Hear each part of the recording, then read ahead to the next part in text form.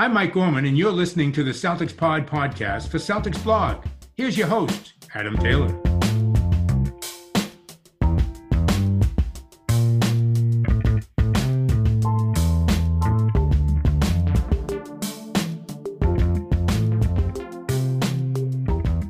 What's good, everybody? Emergency podcast time. We've already released one today, but now you've got more podcasts for your listening pleasure.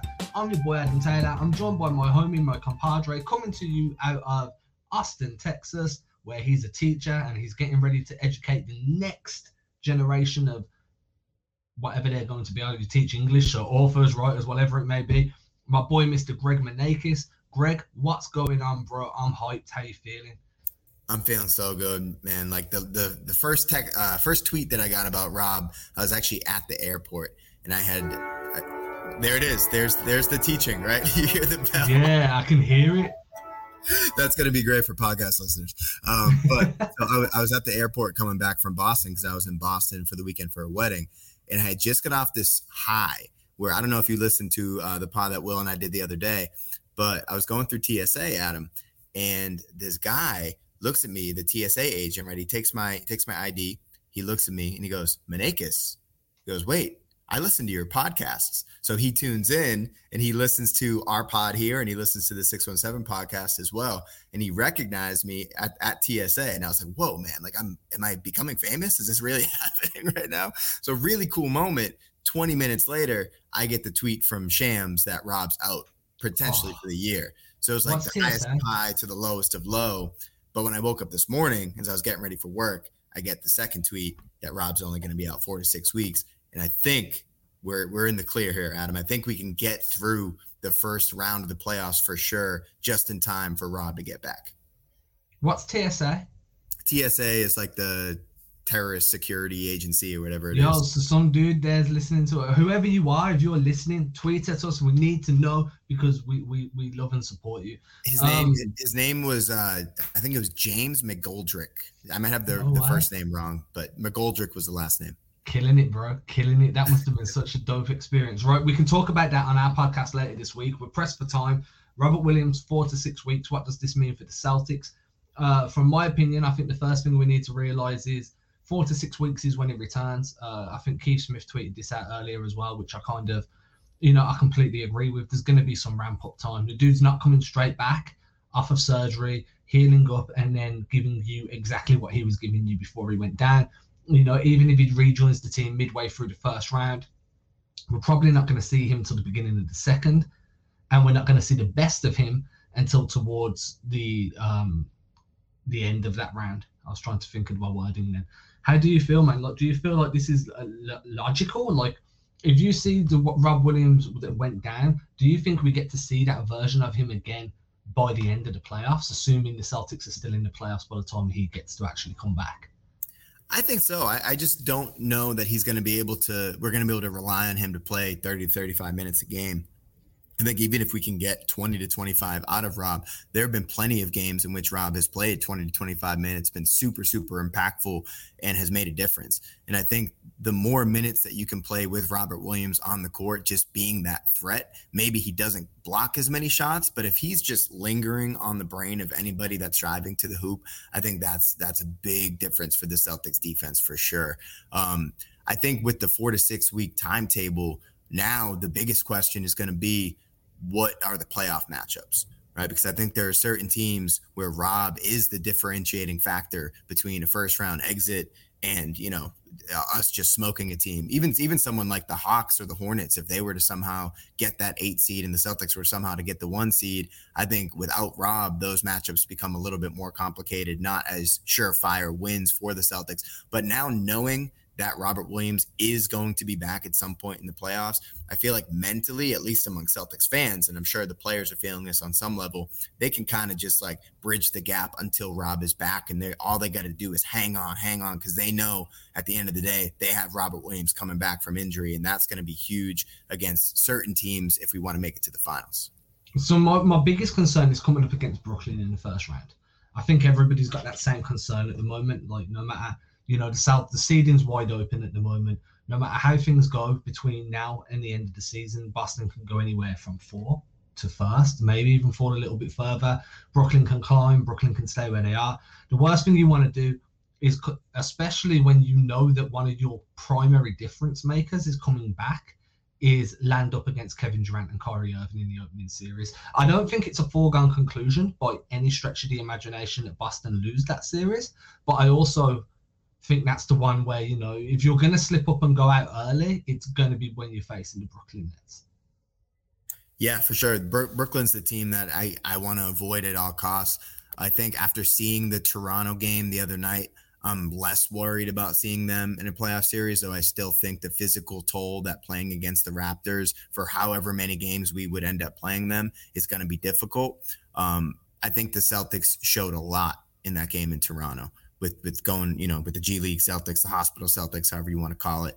So Toronto, even though I agreed with you and Will, by the way, on your rankings of playoff matchups, Toronto, I'm not quite as worried about them as I was. I think seeing how our defense, just like the grittiness and the scheme that we're able to put out there against a team that's so limited as the Raptors are on the offensive end, I don't think that they can beat us in a 7-game series, though they could make it difficult.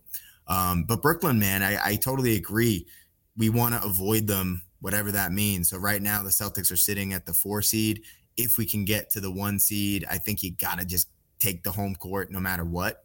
But if we end up, you know, these next couple games are going to be tough without Rob. If we end up needing to rest guys, it's not the worst thing in the world for us to end up in a 4-5 against the Bulls or the Raptors, because I think both of those teams are teams that we can beat even without Robert Williams. I think to beat the Nets without Rob is going to be a really tall task. I think having him around the rim in the spot that Ime's had him all season, or, you know, second half of the season, it's huge against a guy like Kyrie and against a guy like KD, just for them to maybe have to pull up for 2 more mid-range jumpers than they would normally, you know? And I don't think that I listened to your pod this morning, by the way, with Will, and I don't necessarily think putting Al Horford in that spot is going to make a difference against the Nets. Nesmith, I heard you kind of postulate maybe Nesmith could get a couple minutes in that rover spot that Rob's in. But I just think if we can avoid Brooklyn in the first round now, the Celtics have a really good shot of reaching the ceiling that we had all hoped they had. Yeah, for sure. And, you know, in my brain, like, the one thing that goes in Boston's favor if they are against Brooklyn and Rob's healthy is you've got a foil for Nick Claxton, who can be a dominant rim runner himself. So without Rob, it's going to be really hard to deal with someone like Nick Claxton and deal with KD, Kyrie, and whoever else they want to throw at you. I mean, and then you kind of point out, you know, going deep in the series, you mentioned like maybe it takes you 5 or 6 games to get past Chicago. Maybe it takes you the same for Atlanta. Maybe you have to go 7. We're actually in a situation where it's always a negative to have to go to 7 games due to the mileage you're putting on your body, how banged up you are going into the next series. But the longer this first round drags on, the more opportunity you have to have Rob Williams for the majority of that second round. Because if it's, you know, if you sweep a team in 4, you're probably not seeing Rob until midway through that second round. If you don't come out of a game, like a series, until the 7th, like, you know, game 7, then you shorten that time span that you're without Williams in that next round. So it's kind of like you're on this double-edged sword at that point. Like, I get it, like, you know, it's not going to be that you finish and then go straight over to your next round of games. I know there's going to be a bit of a delay, but if other teams are sweeping people, you know how the East has been this year, there is that potential that you move on to your next rounds quicker than what you possibly could have if a few game 7s were happening around the East. So I think that's something to think on as well. I think my biggest concern at the minute is you don't want to run the risk of re-injury. Like, the worst thing that could possibly happen is that Rob comes back, gets thrust into a 15 to 20 minute a night kind of role, and then boom, aggravates that injury, goes down again, you're without him, and then everything that you've kind of built up for, that you've navigated yourself towards, it's gonna be a difficult kind of thing to navigate. So I am concerned about that. They're going to need to be really smart with how they bring him back and how they manage his minutes. Yeah, I agree. I just had somebody walk in here, by the way, and I was just like, I'm in a meeting. I'm in a very serious meeting right now. I had to kick him out. Get out. Was it a pupil? You say that again? Was it a pupil? It was one of the substitute teachers in the building. She walked. I don't know what she was looking for, but she walked. Am I on speaker? No, she's not in here right now. Yeah, but you are on speaker. Yeah. So she could hear just I'm just like, I'm in a meeting. I was like, get out of here. Look at some English dude just talking. Oh man. Yeah, but I think with Rob, I'm just so excited for him, man, because I saw some people tweeting out like, oh, this is gonna like really affect him long term and all this. And I think if the Celtics have made the decision that the 4 to 6 week recovery is the best thing for him, he's got to have signed off on that as well. I know I saw, I don't know if it was his buddy or like a college athlete right now tweeted out like, Rob's different. Like he's going to bounce back from this. And he retweeted it or quote tweeted it. And he was like, facts, my guy, like I'll be back.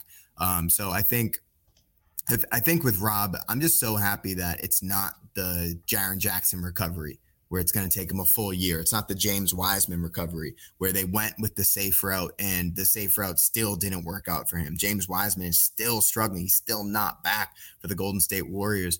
And hopefully this 4 to 6 weeks is just 4 to 6 weeks. And Robert Williams is able to resume this amazing all defensive team season that he was having. I personally have him in like the defensive player of the year rankings. I don't have him winning defensive player of the year. Not that I have a vote or anything, but you know, we have opinions. And I think that Rob and what he's done this season, him and Marcus Smart both deserve to be both on all defense teams for sure. And in the conversation for defensive player of the year. So what do you think, like, obviously we've got that Celtics Legends chat where a few of us are in, and somebody in there was saying, I think it was Marcus, I'll give him a shout out in a moment, but he was saying, like, this could be more of an issue than what some people are thinking, because, you know, what if it's a shorter time frame, it means they've taken away that piece of damaged meniscus. There's going to be less cartilage around the knee. I know there was a discussion going on in that group chat. None of us are doctors. But there was a discussion in that group chat going on about this is more than likely going to be a degenerative issue moving forwards. Do you think this was the smartest option? Like, okay, it's the best outcome for the Celtics. It's the best outcome for the Celtics fans. But in terms of Rob Williams' individual career, was taking the shorter surgery route the best option for him? Or should he have gone down the longer route to try and add some longevity to a career that, you know, when you're this athletic and this bouncy, is always on the precipice of starting to decline?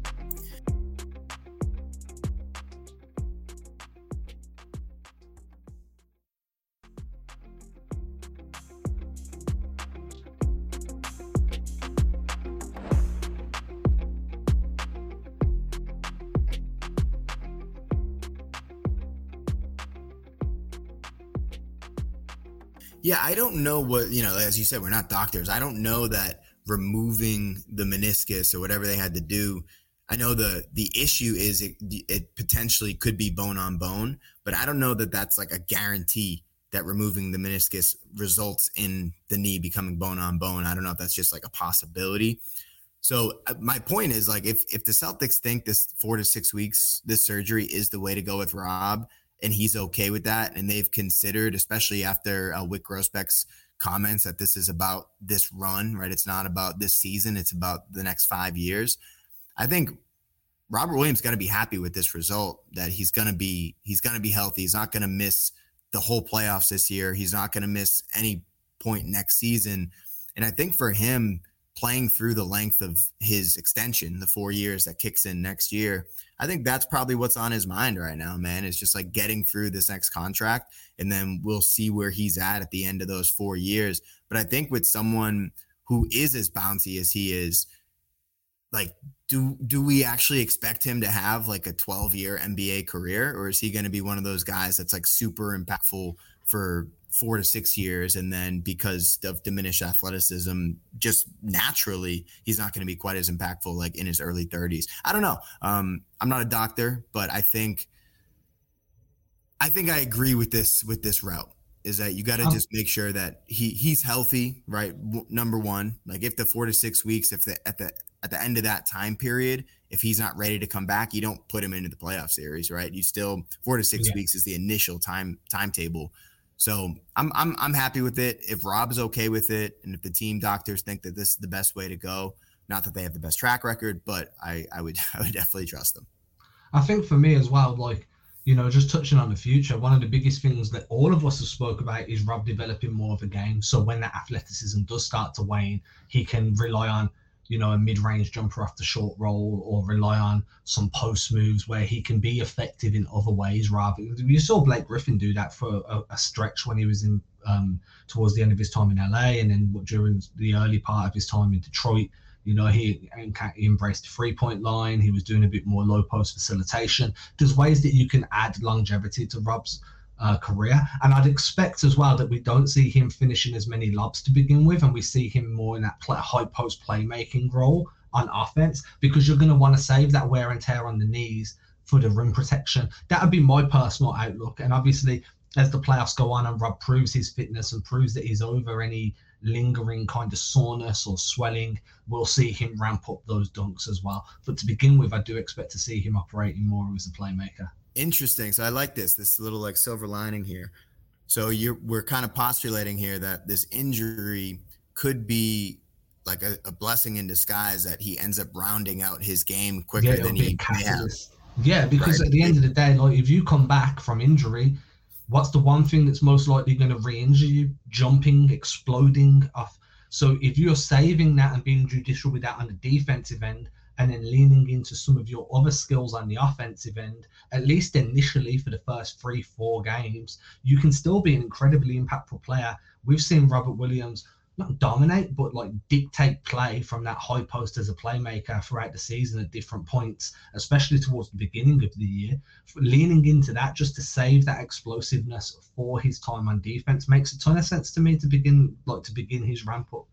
Yeah, and I think even in the offseason, right, if Robert Williams knows, like, oh man, like maybe this is his moment where he kind of realizes, like, his come to Jesus moment, like, I am not invincible, right? At some point, these gifts that have been given to me, handed down from high above, they're going to be diminished. I need to get into the gym and really develop that 15-foot jump shot, right? I need to work on my ball handling just to round out his game more. And maybe in the offseason, it's going to push him to become a more well-rounded player if he's a little bit more nervous about going for lobs 10 times a game, Yeah, maybe we'll have to retire the Lob Williams moniker earlier than we thought.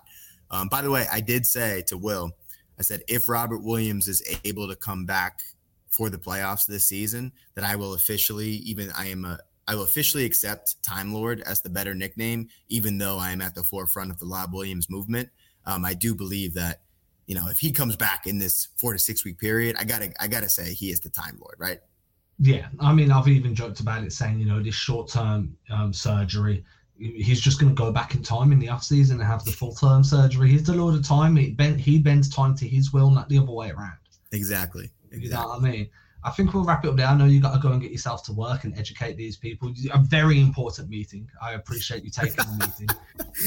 I'm on my door right now. It's just that my room's like super dark, and I put a sign that says "In a virtual meeting, I will be available at 8:25."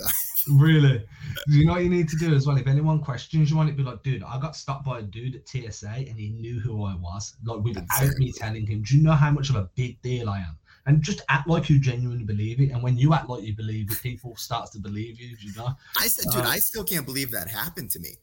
Like, I was literally just going through line, going about my day. Didn't think I was going to have anything eventful happen. Then I had 2 eventful things happen back to back. The Robert Williams news, and also getting stopped by James McGoldrick at TSA. One more thing. I know that we always end the pod kind of giving people shouts or like letting people know how they can spread the news about the pod. But so as I was saying earlier, I was at a wedding this weekend, and I was sitting next to this guy. His name is Nick Risconi. He has a 1.5-year-old son, Jimmy Risconi. Shout out to Jimmy and Nick.